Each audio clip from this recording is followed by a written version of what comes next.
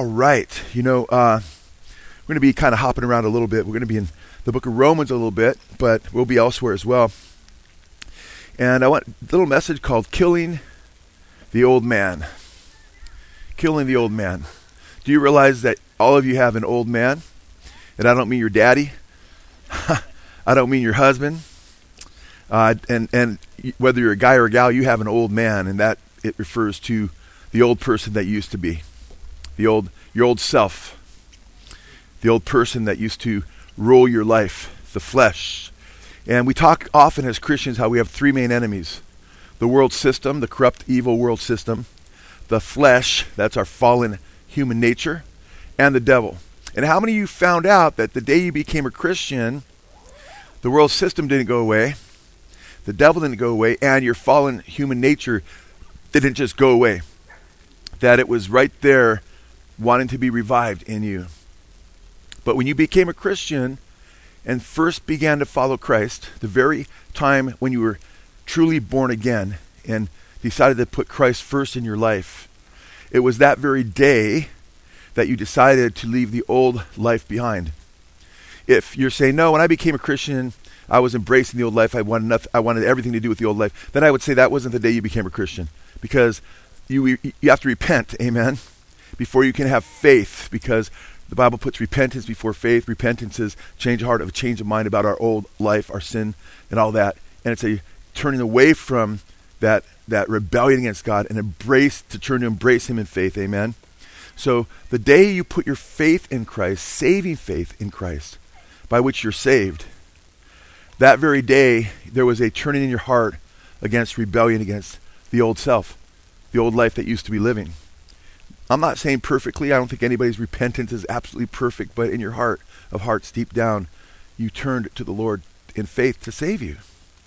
And Jesus said, nobody can come after me and be my disciple unless he what? Denies his what? Denies himself, right? Daily, right? How often? Daily. Takes up his cross, which was self-crucifixion, right? And follows me. So when we first became Christians, genuine believers don't live for themselves anymore. We live to be a blessing to God and others, amen? And we now no longer live for the flesh and live to feed its sinful desires. And we're talking about the flesh, we're not talking principally about your physical body. We're talking about the sinful aspect of the human nature, which often finds itself manifested through the human body. But the interesting thing in the scripture is that the flesh is sometimes translated, the Greek word is sarx, S-A-R-X, you could pronounce it sarx, as opposed to suke, which is soul, and spirit, which is pneuma in the Greek, or ruach in the Hebrew. The word sarx oftentimes refers to the sinful nature. Sometimes it refers to the human flesh. But the NIV, if you have an international version, it will translate the word sarx when it's referring to the sinful aspect of man, our sinful nature. It'll actually translate it sinful nature if you have the NIV. When you come to, it's more of a translation of, or more of a thought translation than word for word. Otherwise, word for word, like the NSB, just translated flesh, you see. So when you became a Christian, you denied that old man. You no longer, that person that was, the old you, that was all about drugs or all about chasing the opposite sex or chasing just sex in general these days, drunkenness and drugs and wantonness and lust and envy and strife and quarreling and, brawling and, thievery and whatever you were into, whatever life-dominating sins were, you were about, they were tied to that old man, that old nature. So it's interesting that we understand the concept of sin, even though the word sin isn't used commonly in human vocabulary today, because Satan has done a good job at getting people to think the main problems that humanity has are either economic problems or some other social injustice, when all injustices are rooted in sin. And in Romans 4:15, the Bible says, "For the law brings about wrath. But where there is no law, there also is no violation." Did you catch that? Where there is no law, there is no what? No violation. And that's why the very fact that there is a moral law, divine moral law given by God, presupposes that there is sin. The very idea that there's sin presupposes that there is a divine law. Amen? And the Bible defines sin for us in 1 John 3:4. It says, whoever commits sin transgresses also the law, for sin is the transgression of the law. It's because of the law that we know what sin is. And Paul gets in some depth into how he discovered what sin was through the Mosaic law, but we're told that the law comes to humanity in a couple ways. It came to the Jews not only through conscience, but more specifically through the law at Mount Sinai, the law of Moses, the Mosaic law. But it's interesting, Paul sums up the moral aspect of the law of Moses in Romans chapter 13, verses 8 through 10. Owe nothing to anyone except to love one another. For he who loves his neighbor has fulfilled the law. For this you shall not commit adultery. You shall not murder. You shall not steal. You shall not covet. And if there be any other commandment, it is summed up in this saying, you shall love your neighbor as yourself. Love does no wrong to a neighbor. Therefore, love is the fulfillment of the law. And Paul is emphasizing that part of the law that has to do with how you treat your neighbor. When you look at the 10 Commandments which were given to Israel, the first 4 laws are vertical. The very first 4 laws, primary laws, have to do with, not taking God's name in vain, not worshiping other gods before Him, not worshiping other gods, period, not making images of Him, and so forth. So it's interesting, but there's also the horizontal aspect of the law, where we love not just God with our whole heart, soul, mind, and strength, but our neighbor as ourselves. And it's interesting because the Lord also revealed that it wasn't just at Mount Sinai that God gave law to humanity, but He also gave all of the Gentiles, everybody on earth, the law that's written in our hearts. And it's manifested through our consciences. And the word conscience, as you know, we've talked about this before. Con means with. Science or science means knowledge. With knowledge, we have a conscience. God has given us knowledge. And we expect people to know it's wrong to murder people. We expect people to know it's wrong to just go up and beat someone up or just steal something from somebody. Because the law is written in our conscience. And universally, most of humanity gets it, Doesn't matter where you travel, into what country, it's wrong to murder people. It's wrong to steal. They have laws against perjury or bearing false witness. It's just interesting because those laws are written on our hearts. That's one of the great evidences of a creator, by the way. Okay? If I drive into Simi Valley and I see all these stop signs and no U-turn, red lights, and so forth, I don't just think, oh, those are put there by accident. No, I realize that they have rhyme and reason to them, and they're for order of the town, and they're put there by some kind of intelligence. Well, sometimes you look at politicians, you do scratch your head, But when it comes to God-given law that's in our conscience, obviously it was put there by the Creator. Otherwise, you'd have total anarchy. Everybody would be just destroying each other. So God's given us His moral law. And even though humanity is fallen and people are depraved, they haven't totally lost every aspect of the image of God, because the folks still have consciences. Now, yes, indeed, the Bible does say you can sear your conscience with a hot iron. And I use examples like Ted Bundy, one of the most infamous serial killers, who had mentioned earlier in his life he had a conscience. He began to sear that conscience. Obviously, he totally seared it. Or you can speak of not just Bundy, but Jeffrey Dahmer, who after he killed a dog for fun before he killed any humans. He started going to church right after that because he felt bad. He had a conscience. But the Bible says you can sear your conscience with a hot iron. You can burn it up. Sometimes I use the illustration of the idiot light in your car. The light goes on, it's letting you know there's a problem. But you can take a hammer, you can smash out that light and just wait until your engine burns up. And a lot of people, everybody has a conscience, but you can ignore your conscience. You can dull it with drugs, alcohol. You can explain it away with philosophy and give yourself over to atheism or some way to try to ignore that nagging conscience that you need a Savior, that you are a sinner. And the conscience will eventually be eroded or deadened. But we do have a conscience. And Romans 7 talks about that. Romans 2, verse 14, talks about that human conscience. For when the Gentiles do not have the law, for when the Gentiles who do not have the law the law do instinctively the things of the law, these not having the law are a law to themselves. How? In that they show the work of the law written in their hearts, their conscience bearing witness, and their thoughts alternately accusing or else defending them. On the day when, according to my gospel, God will judge the secrets of men through Christ Jesus. So he talks about the Gentile world is still guilty before God because the conscience is written in their hearts, and their consciences are either defending certain things they've done or accusing them of certain things they've done. God, with knowledge, God's given us knowledge of sin. Now we become aware of the knowledge of what sin is. We become aware of what? What makes us aware of sin? What's that? The law. Amen. Go to Romans chapter 7. We spent a little bit of time in Romans 7, a little bit of time in Romans 6, a little bit of time in Romans 8. We've already spent time in Romans 2, 4, 13.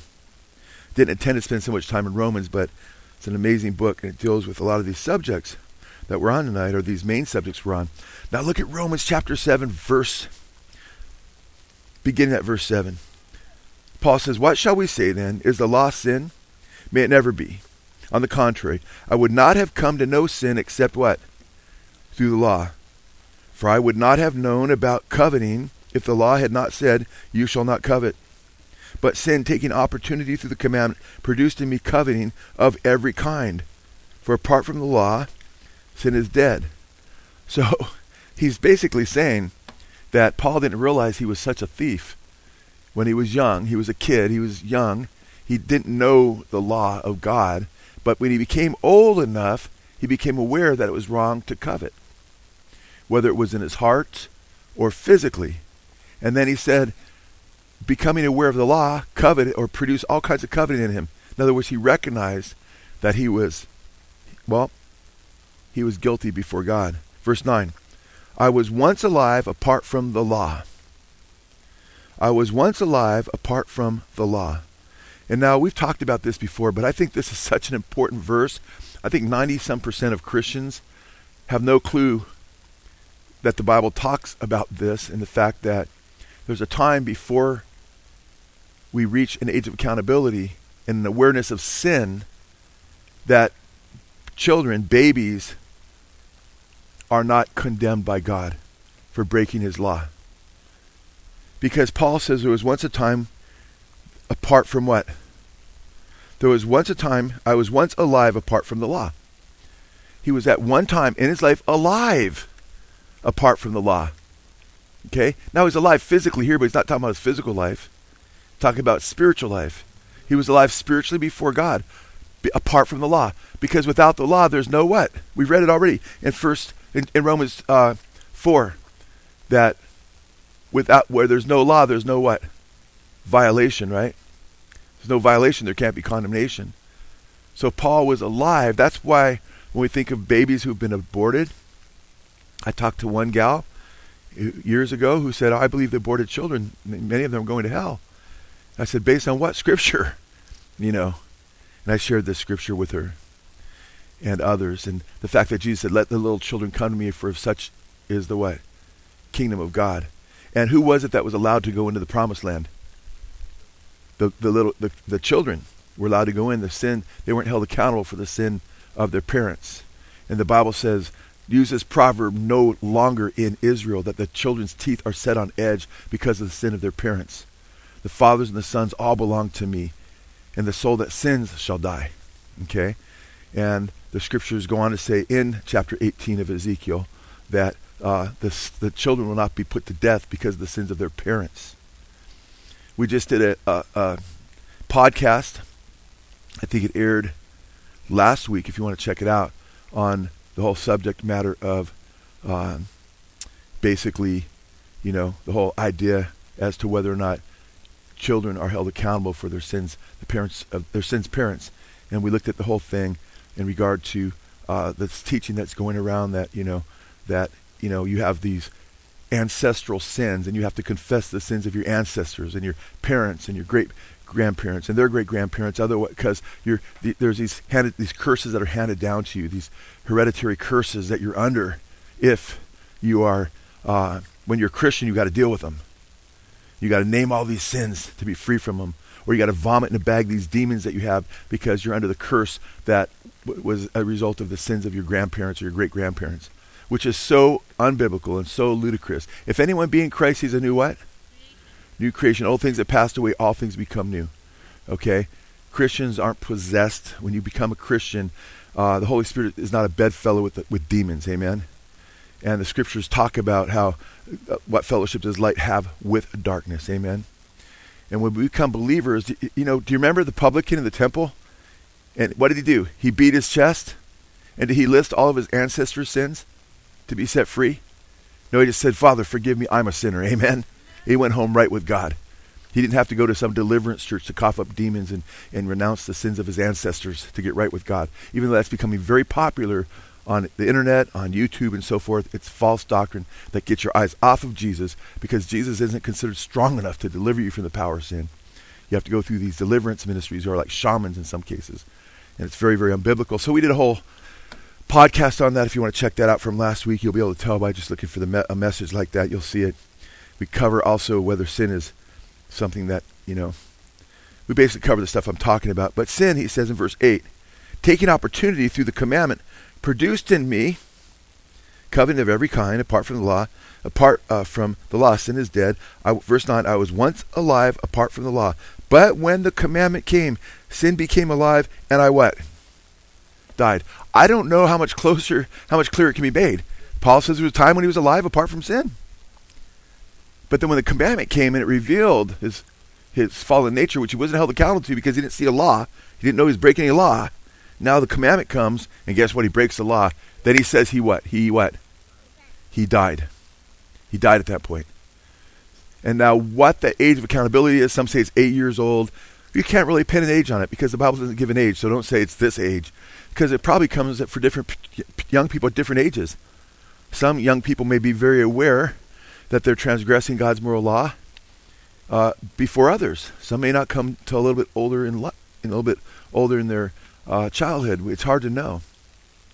That's why when parents want their kids baptized at a very young age, I'm saying, do they really understand the gospel? Are they really putting their faith in Jesus? They're really following Jesus. They recognize that, they repented of their sins and embrace Jesus as their Savior and so forth. And the parents will probably know that better than I, but I give them the choice. I say you have to make sure they're aware of it. So they can look back at their baptism and say, yeah, that's the time when I recognized I was trusting Jesus. And I still am because of what he did for me on the cross and so forth. So it's interesting. It's important that we really understand this because he says in verse 10, and this commandment, which was to result in life, because if you obey God's commandments, you'll have what? Life. Can anyone obey all God's commandments? Well, one person did. Jesus, but nobody else, right? Okay, and the commandment which was to result in life proved to result in death for me. For sin, taking an opportunity through the commandment, deceived me, and through it killed me. So then, the law is holy, and the commandment is holy and righteous and good. Therefore, did that which is good become cause of death for me? May it never be.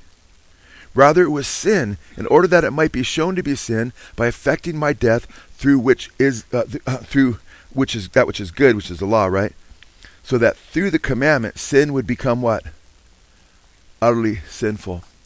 I love that. So that sin would become utterly sinful. I think it's important that we understand the concept of the sinfulness of sin. And that's why when you read God's word, you read God's law, you see how ugly sin really is. And the more you see how ugly sin really is, the more you hate it, the more you want to turn from it, the more you don't want it to be part of your life. The more you don't want it to be part of your friends' lives, your brothers and sisters' lives, your family members' lives, because you realize that it's a poison, it's deadly. Absolutely deadly. What's the mortality rate of COVID? And that's for those who get COVID. Everybody has sin. But for those who get COVID, what is it? 0.06, or some say the numbers are far less than that. Some say a little greater than that. But the death rate for COVID, if you get it, is far less than it is for sin. Because first of all, everybody has sin. And what's the death rate for sin? Last time I looked, it's still what? The mortality rate is still 100%. Everybody dies of it. Everybody you know will die because of their sin. You know? Every time you pass a cemetery, well, that's what sin does. Sin destroys not just life, but it destroys relationships. How many relationships between family members, between spouses, between children and their parents, between parents and, their parents, and grandparents and their grandchildren have been destroyed because of sin. Sin is ugly. It's damnable. It separates us from God. And that's why hundreds of millions of professing Christians gather together and celebrate life that's in Christ, because we have the antidote. Amen. We have the Savior, the Lord Jesus Christ, who delivers us from the power of sin. Now, it's interesting because sin isn't something you have as much as it is something you do. But we do have a sinful nature as well. And it's important that we cry out to the Lord for deliverance. In fact, in Romans 7 here, Paul goes on to say, "Who will deliver me from this body of death?"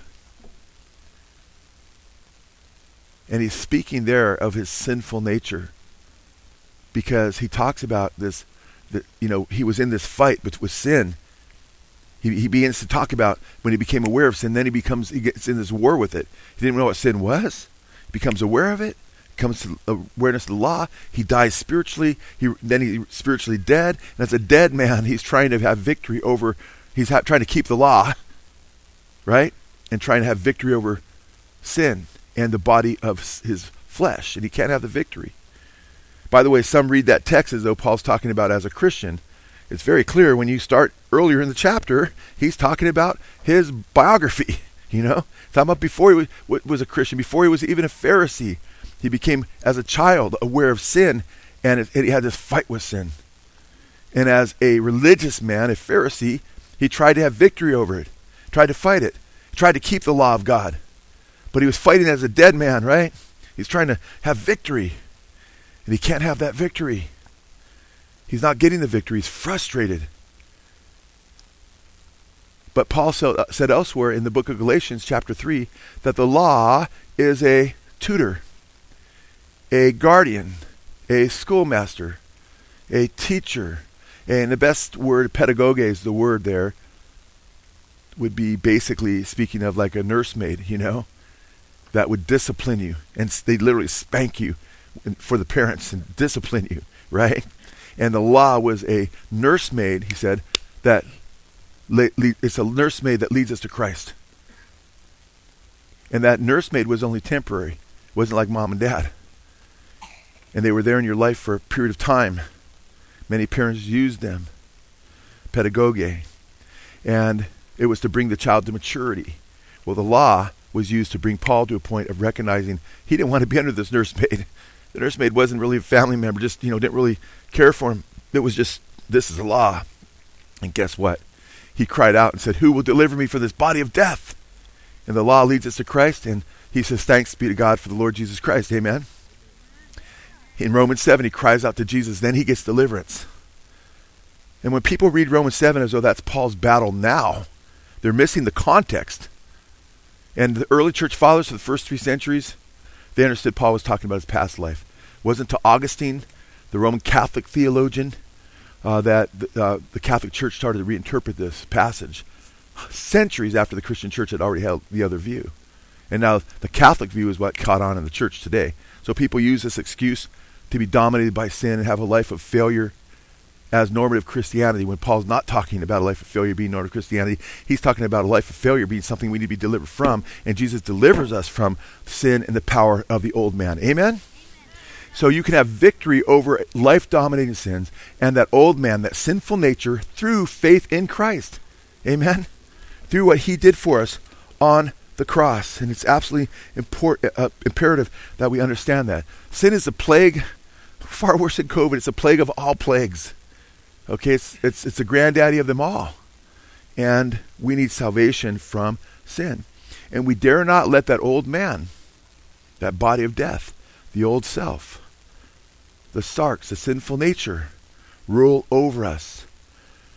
Back up to Romans chapter 6, where Paul gets into how we get the victory and how the victory comes through the Lord Jesus Christ. Romans chapter 6, verse 6. For if we have become united with him, that is with Jesus, in the likeness of his death, certainly we shall also be in the likeness of his what? Resurrection. Amen? You catch that? For if we have become united with him in the likeness of his death, certainly we shall also be in the likeness of his resurrection. That's why baptism is so beautiful. Amen? When you're baptized, you're identifying with his death for you. Amen? When you come up out of the water, you're identifying with the resurrection life of Christ. Amen?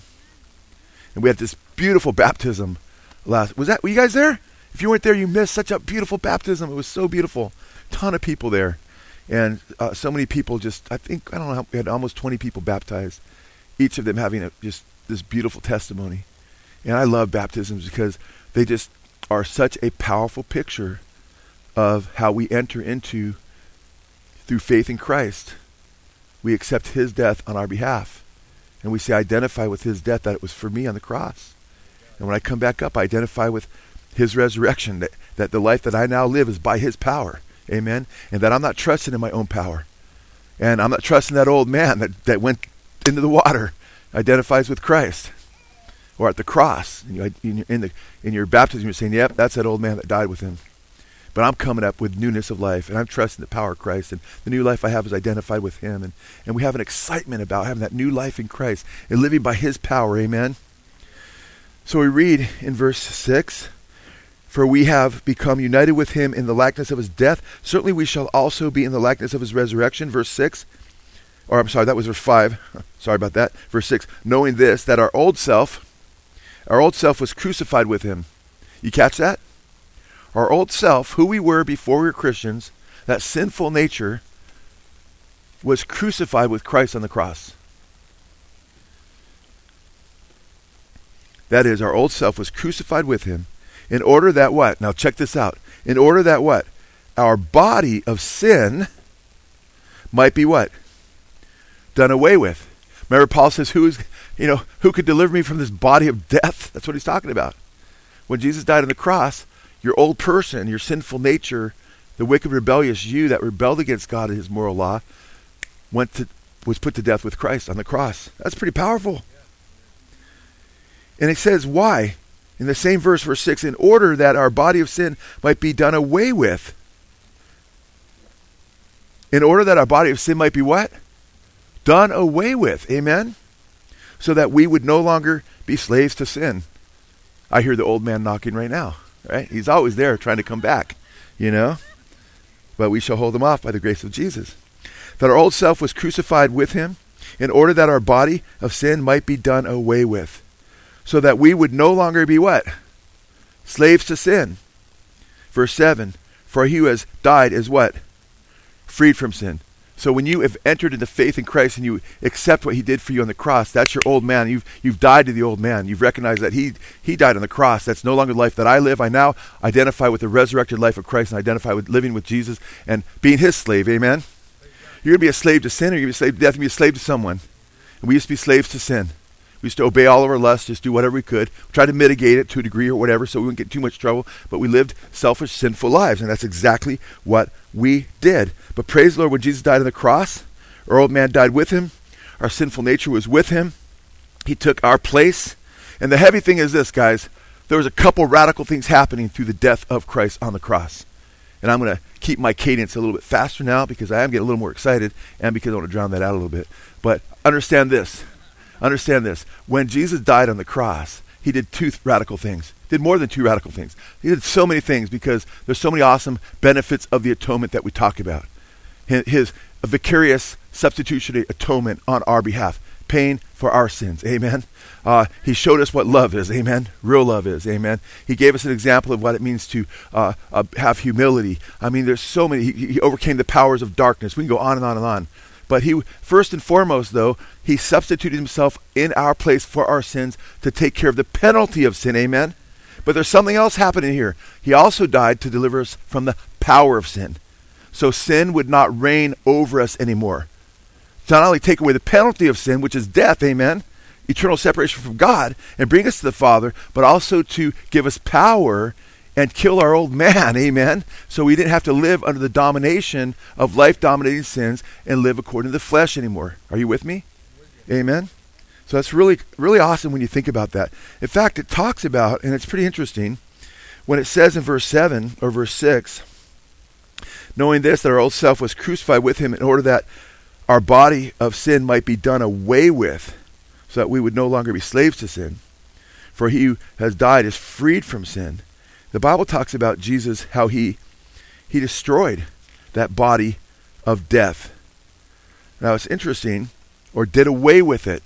Now it's interesting, the Greek word that's translated destroyed in some texts is katargeo. Katargeo. And it's a very interesting word, because when he destroyed our old man, it doesn't mean he annihilated it. The word does not mean annihilation. A better understanding of that Greek word, when you look it up, means to be like paralyzed or remain inoperative. So our old man was rendered inoperative. So we put faith in Christ. We identify with his death for our sins. We are not only forgiven of our sins, but we are now in a place where that old man can be inoperative in our lives and no longer dominate us. Amen?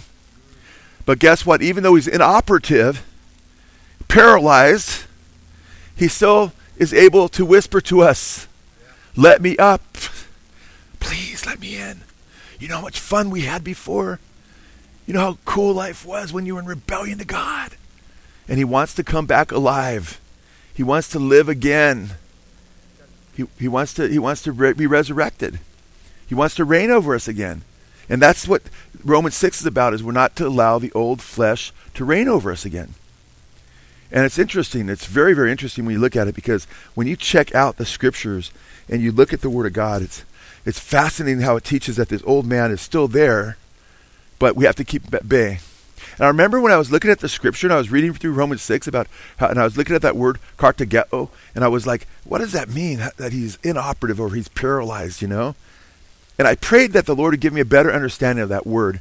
And this was years ago. And in fact, I shared a dream that I had right after I prayed that. And when I had the dream, I didn't think much about the dream. I thought about the dream, but I didn't put the parallel together until I returned to the text. And I'm like, oh, wow, I wonder if that was from the Lord. Because I was praying, God, help me understand that a little bit more. You know, I want to really get my brain around that. And in my dream, it was very, very vivid, because I was with my mother-in-law. I was with my wife, Lisa, and the three of us were there talking together, just hanging out by a bedside. And there at the bedside was my wife, Lisa. So she was two. She was here talking with us, but she was also laying in the bed like in a coma, you know? And we didn't say she's in a coma, but that's what she was like, in a coma. And it was crazy, and we're talking. And when I looked at Lisa, it was her old life before she became a Christian. It was the old Lisa. And it was a trip, because her mom, in some ways back in those days, lived vicariously through the old Lisa. Lisa was partying, you know, getting stoned and going dancing and everything, having the life before she got saved and everything. And man, that life of rebellion against God and doing her own thing led to just destruction in her life.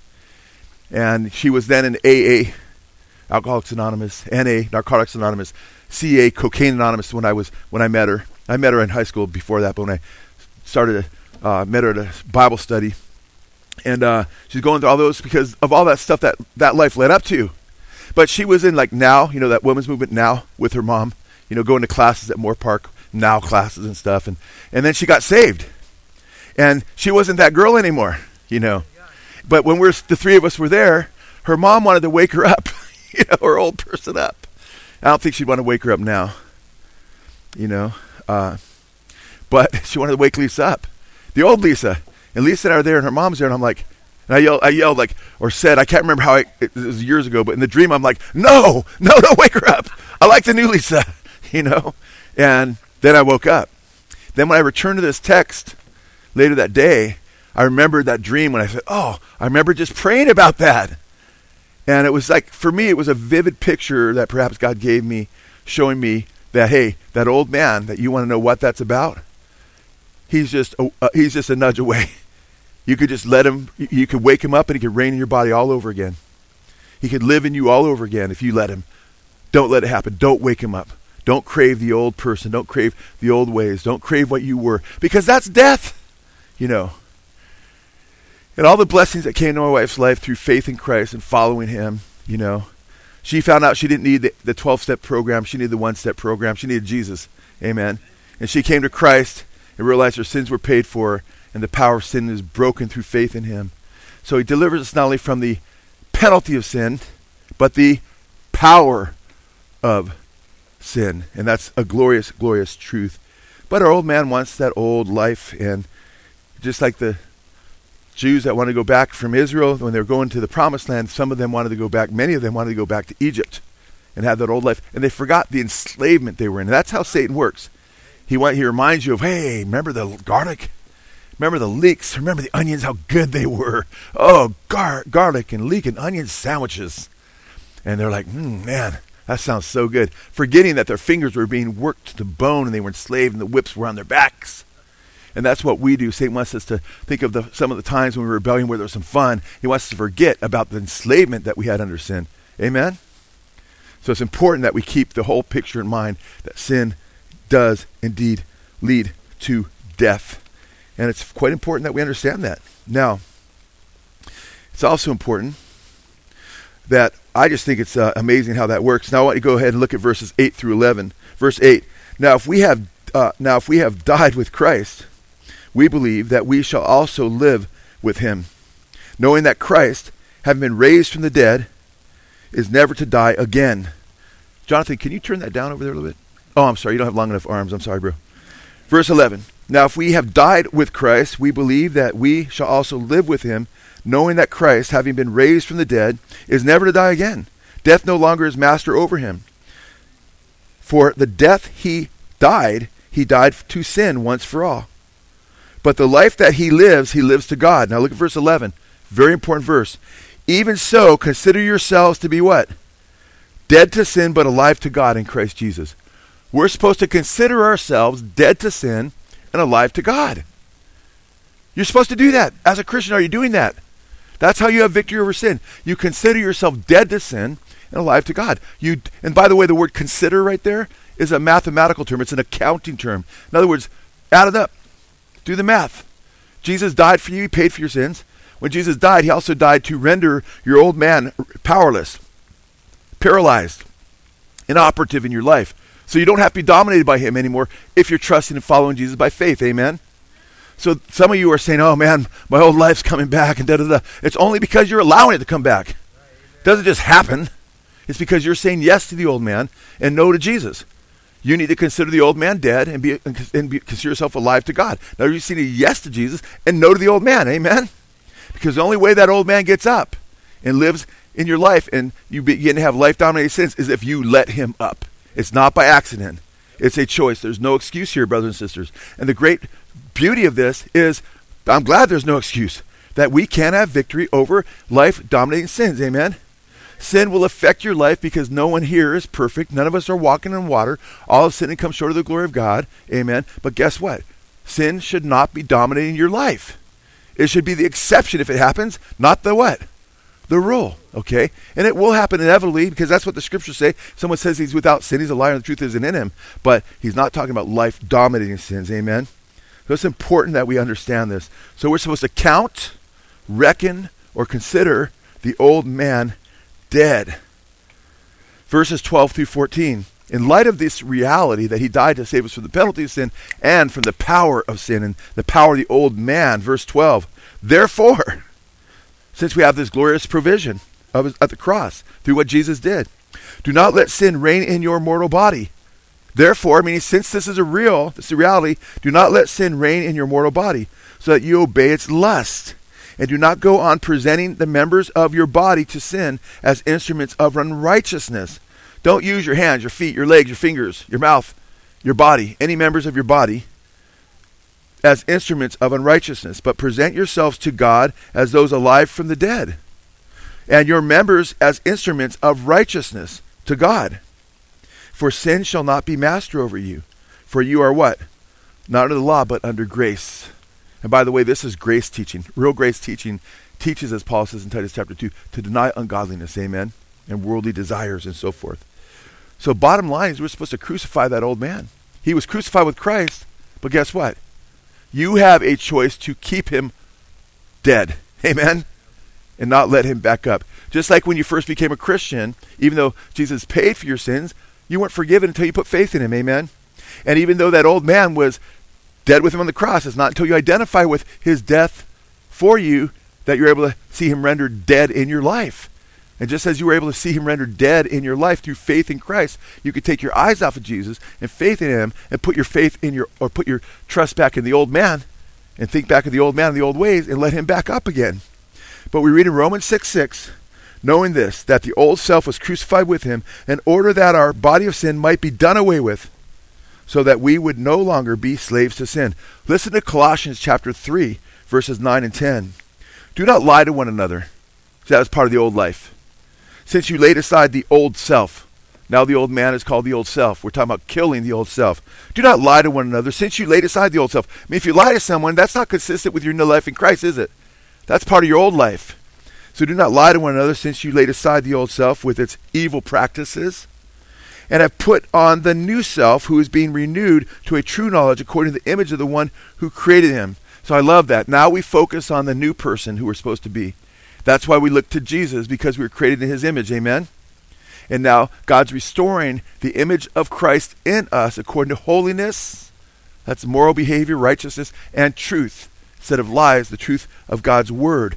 Look at Ephesians 4, verse 22 through 24. It says that in reference to your former manner of life, you lay aside the old self, which is being corrupted in accordance with the lust of deceit, and that you be renewed in the spirit of your mind, and put on the new self, which is in the likeness of God, has been created in righteousness and holiness of the truth. So guess what? You don't just say, yeah, the old man's dead.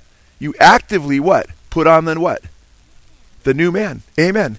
How old are you, buddy? I have a 7-year-old answering the questions. You put on what? He yells out, the new man. Amen. Okay. And this is a little bit deeper theology too. You know, it's great to see. You put on the new man. You focus on being more like Christ. That's the key to having victory over the flesh. If you're struggling with temptation, your old life, whether it's, sexual sin, pornography, whatever sins hung you up in the past, guess what? Reckon that old man dead. I'm not that guy anymore. I'm focusing on putting on the new man. I'm living for Jesus and actively pursue Jesus. And guess what? You'll have victory over the flesh because your focus isn't on the flesh. You're not letting that old man back up. Don't let him back up for a minute. Amen. We also do this, as we know, by the power of the Holy Spirit. Amen. In fact, Romans chapter 8. Romans chapter 8. And we've been in Romans 4 or 13, 7, 6, 8 now. But Romans chapter 8, it's an amazing passage. But there's a lot there. But in Romans chapter 8, verse 12 and 13, I love this passage. So then, brethren, we are under obligation, not to the flesh, that's the old man, to live according to the flesh, the old man. For if you are living according to the flesh, you must what? You must what? Die. If you go back to the flesh, who's he addressing, by the way, here? What's the first word of the text? Brethren. He's not talking to non-believers. He's talking to brothers and sisters in Christ. Brethren is a title for all the brothers and sisters in Christ. We're not in obligation to the flesh to live after the flesh. For ye live after the flesh, ye shall die. Right? Now check this out. For if you live according to the flesh, you must die, verse 13. But if by the Spirit you are putting to death the deeds of the body, you will what? You will live. Verse 14. For all who are being led by the Spirit of God, these are what? The sons of God. He's talking about spiritual life, spiritual sonship. Just like when the chapter before this, he talked about being alive, but then dead. He's talking about spiritual death. Then we came to spiritual life in Christ. Now we're alive in Christ. But brethren, you know what? We're not debtors to the flesh to live after flesh. For you live after flesh, you shall what? Die. How? Spiritually. But if you through the Spirit put to death the deeds of the body, you shall live. For as many as are led by the Spirit, verse 14, they are the children of God. Amen? So we keep our faith in Jesus. We don't go back to the vomit. We don't go back to wallowing in the mud. We don't backslide. We stick with Jesus. It's so vital, so important. I love Galatians chapter 5, verse 24. Now those who belong to Christ Jesus, you belong to him. Listen to what it says about you. They have crucified the flesh with its passions and desires. Now, I find this fascinating, and hopefully there's keys to victory in tonight's message for you over sin and the old man. Amen? Hopefully you keep these things in mind, like, wow, we have victory over the old man through Christ's death on the cross. Amen? Not only over the penalty of sin, thank God for his blood, we celebrate what he did on the cross for our sins all the time, but also through the power of sin, being alive and living and dominating our lives. We have power over that now. Now, those who belong to Christ Jesus have crucified the flesh with its passions and desires. But there's a key here. Notice how our old man was put to death with him. Amen? But guess what? We have to actively put our faith in him to identify with that old man's death, right? Amen? And we have to actively put our faith in him to identify with that resurrection. Now, therefore, since these things are true, Paul says, don't let that old life consume you now. Don't let dominating sins, don't let sin reign over you. Amen? So you, even though the old man was dead with Christ, you are to crucify the old man. Oh, he's been rendered powerless, but guess what? You have to keep him dead. You have to keep trusting Jesus. You have to keep putting your faith in the Lord.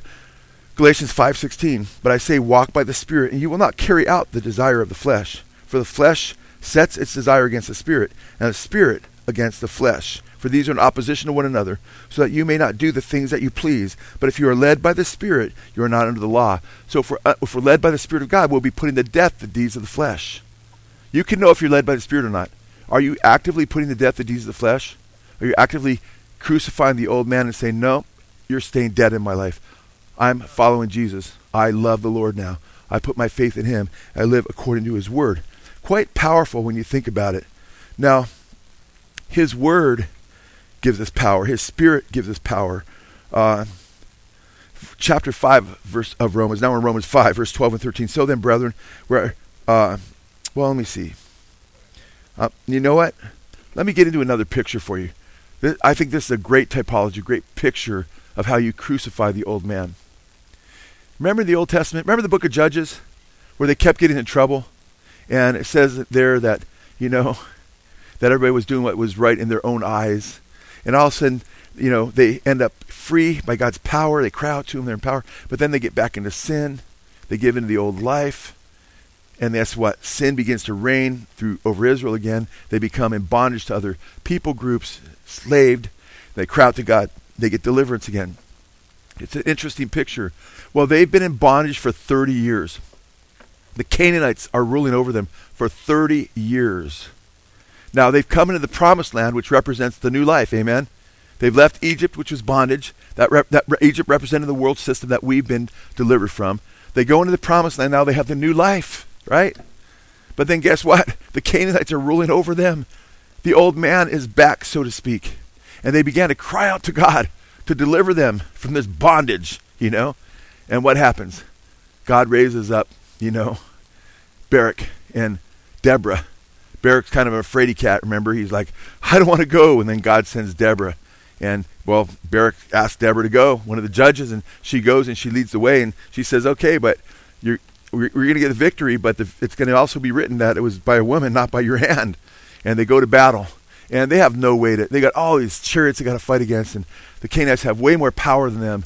But God, by his divine providence, causes a storm, rain. The chariots are so heavy, they get bogged down in the mud. And they get routed, right? And the Canaanites get whooped. Well, guess what? Sisera is the leader who represents the old man that's ruling over them. Even though they're in the promised land, they've allowed the old man to come back and rule over them, so to speak. He's hightailing it, but he wants to stay alive. Just like the old man wants to stay alive in your life. But we need to crucify him. And it's interesting. What happens there? It's quite interesting. Go to Judges chapter 4, verse 15. We read in verse 15, the Lord routed Sisera and all his chariots and all his army with the edge of the sword before Barak. And Sisera alighted from his chariot and fled away on foot. But Barak pursued the chariots, and that's how the flesh is, it wants to stay alive. But Barak pursued the chariots and the army as far as Harosheth Hagoyim, and all the army of Sisera fell by the edge of the sword. Not even one was left. Except the very next verse, except Sisera. Now Sisera, verse 17, fled away on foot to the tent of Jael. What a great name. The wife of Heber. You guys have met John Heber, right? Not the same Heber, but another cool Heber. Now Sisera fled away on foot to the tent of Jael, the wife of Heber. By the way, Heber means to cross over. The Hebrews crossed over the Red Sea, and the name Hebrew comes from Heber, okay? They're the ones who crossed over, okay? We have also crossed over from the old life to the new life. Now, Sisera fled away on foot to the tent of Jael, the wife of Heber, the Kenite. For there was peace between Jabin, the king of Hazor, and the house of Heber, the Kenite. Even though Heber was a Kenite, guess what? He said, nope, I'm joining the Israelites. I'm crossing over too, amen? And he had the new life. But guess who's back there knocking, wanting him to accept the old life back? Sisera comes knocking. Pretty trippy, huh? So, it's interesting what happens here. Verse 18, Jael went out to meet Sisera and said to him, turn aside, my master, turn aside to me, do not be afraid. And he turned aside to her into the tent, and she covered him with a rug. He said to her, please, give me a little water to drink, for I am thirsty. So she opened a bottle of milk and gave him a drink, and she covered him. She's pretty smart, because he's exhausted. He's been in war, man, leading. He's on foot, he's running, he's absolutely exhausted. And she covers him up with a blanket, a rug, and gives him some milk. What do you think's going to happen when you do all that? He's going to fall asleep, you know? And that's exactly what happens. Verse 20, he said to her, stand in the doorway of the tent after she gives him the milk. And it shall be, if anyone comes and inquires of you and says, is there anyone here? You shall say no. So if somebody comes to the tent and somebody wants to know, and somebody says to somebody here, just say no. Isn't that how our old man is? Yep. He wants to hide. Your old man wants you to hide him. So you can live according to the old man as though and think you're getting away with it, but you're not getting away with it because God sees everything, amen? Don't let that happen. Don't let the old man live. Don't be a hypocrite, because Jael, if she let Sisera live with her, she'd be an adulteress, right? And she'd be hiding the old man, and she'd be living a lie, and she'd be doomed. But that's how the old man works. He wants you to be wants to be resurrected in your life, in your home, in your tent, and he wants you to lie about his existence. Don't let it happen. Amen. Well, what happens instead? Does she hide him? Verse 21. But Jael, Heber's wife, took a tent peg and seized a hammer in her hand and went secretly to him and drove the peg into his temple, and it went through into the ground, for he was sound asleep and exhausted, so he died. Pretty radical. Bam! Amen. Verse 22, and behold, as Barak pursued Sisera, Jael came out to meet him and said to him, come, and I will show you the man whom you are seeking. And he entered with her, and behold, Sisera was lying dead with the tent peg in his temple. I find it fascinating. Tent peg, we're talking about a spike, amen? That makes me think of the crucifixion, amen? Our old man is dead with Christ, amen? Christ is the one that gives us the victory, amen? But guess what? We also need to make sure we keep that old man dead, amen? And I think it's interesting. She uses milk, right? What's the Bible say? Like newborn babes, crave crave pure spiritual milk, so that by it you may grow up in your salvation. One way we grow in our salvation is we get into the Word of God, amen? The Word of God, we're in the milk right now. The old man calls us back. The words of the old life calls us back, right? But no, guess what, man? We overcome the words of the old life by drowning the words of the old life out with the milk of God's Word, amen? And we focus on God's Word, and we drown the old man out. Are you with me? Okay, she doesn't just use a spike. What else does she use? A hammer. Bam! In fact, it's interesting. Jeremiah 23:29 talks about the Word of God as a hammer. It is not my word like fire, God says to Jeremiah, declares the Lord, and like a hammer that breaks a rock in pieces? Amen. Amen. We hammer the old man with God's Word. Amen. We give it the spike. It's already been crucified, amen, with Christ, but we make sure it stays on the ground because we have a living relationship with God, and our flesh, God gives us a choice, because now, guess what? We haven't reached heaven yet, amen? For us, we're still in the wilderness. Spiritually, we're seated in heavenly places, okay? But we're not fully there yet, amen? that old man can come back, and we just need to keep him dead. And it says, young men, you've overcome the evil one, the Paneron, Satan, because the word of God abides in you, 1 John 2:14. How do we keep the victory? How do we have the victory? We keep our eyes on Jesus. Amen. He's the one that gives us victory over the old man and the power of his Spirit and the power of his word. We've talked about all Jesus, his Spirit, and his word today. Give us victory over the flesh. Hebrews chapter 12 verse 1 says, therefore, since we have so great a cloud of witnesses surrounding us, let us also lay aside every encumbrance and the sin which so easily entangles us, and let us run with endurance the race that is set before us. Fixing our eyes on Jesus, the author and perfecter of faith, who for the joy set before him endured the cross, despising the shame, and has sat down at the right hand of the throne of God. Wow. Verse 3, for consider him, that is Jesus, who has endured such hostility by sinners against himself, so that you will not grow weary and lose heart. You want to make sure, some of you maybe are on the verge of losing heart right now because you're going through some trial. Keep your eyes on Jesus. Amen. Keep your eyes on Jesus. Do not lose heart. Refuse to lose heart. If you start to lose heart, it's because guess what? You're starting to look at Sisera, your old man, right? You start to look at other ways other than Jesus, and that's from the world. Maybe it's the world system, is dangling its wares before you, saying, hey, but the world's death, man. The Bible says, love not the world, things that are in the world. For all that is of the world is the lust of the flesh, the lust of the eyes, and the pride of life. And the world is passing away, and the lust thereof. But he who does the will of God, he abides forever. That's 1 John 2 through 15, or 12 through 15. And James 4:4 says, you adulteresses, know you not that friendship with the world is enmity with God? Whoever makes himself a friend of the world makes himself an enemy of God. So we need to recognize the world, the flesh, and the devil. Satan will dangle temptation before you. Don't go for it, man. Keep your eyes on Jesus. 1 Peter 2:24 says this, he himself bore our sins in his body on the cross, so that we might die to sin and live to righteousness. For by his wounds you were healed. John Newton, man. For John Newton, he was a wicked man.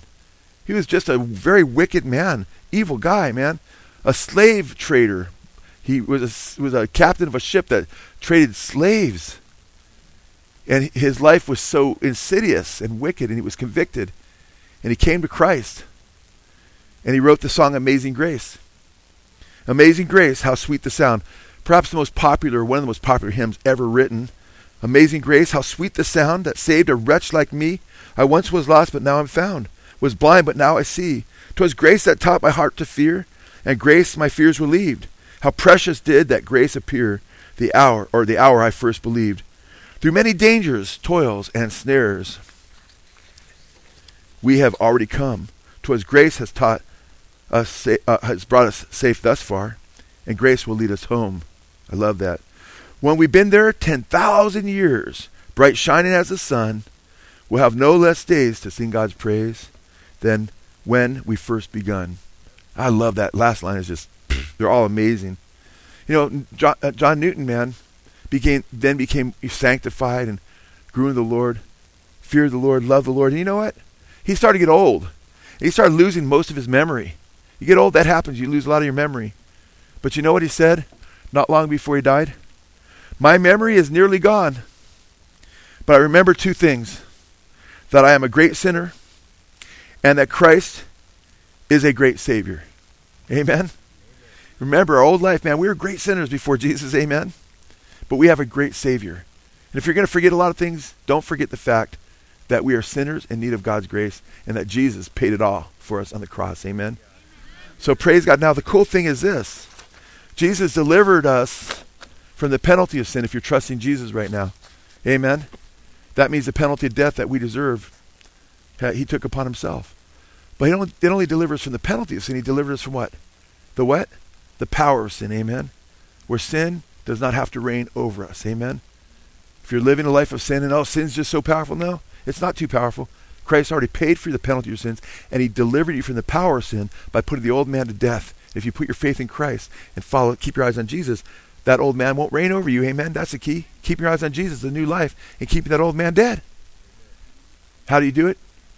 Through faith in Christ, the power of his Holy Spirit, the power of his word. Amen? So he delivers us not only from the penalty of sin and the power of sin, but one day we'll be delivered when we go to be with the Lord, or when he returns, from the very what? Presence of sin. Amen? How many of you saying in your heart, happy day, I can't wait till the Lord returns, or I go to be with him, because then we'll be delivered not only from the penalty and the power, but from the very presence of sin. Amen? Praise God. Can we all please stand? What an awesome God we have. Amen? Let's pray. Father God, we thank you for the new life that we have in Christ. We thank you, Father, that you revealed to us the mystery of the human struggle against sin and life-dominating sins and the world, the flesh, and the evil one. And that we get victory, Father, because your Son overcame the world. We get victory over the flesh, Father, because your Son died for us and the old man was put to death with him. And we get victory over the devil, for your Son was manifested for this purpose, to destroy the works of the devil. We praise you that all the victory and all the glory comes through the Lord Jesus Christ. We glorify you in his name, Father. And Father, we pray in your Son's name, by the power of Jesus Christ, that you would help us to continue to know that you call us to put that old man to death, and to not allow the old man and the members of our body, the instruments of our body, to be given over to life-dominating sins, Father. But that we're to use the instruments of our body, Father, to glorify your Son in the newness of life. And we thank you, Father, that you don't just call us and guide us, but that where you guide, you provide, Father. You give us the power of your Holy Spirit, the light of your word, and the victory through Jesus. And in his name we pray. Amen.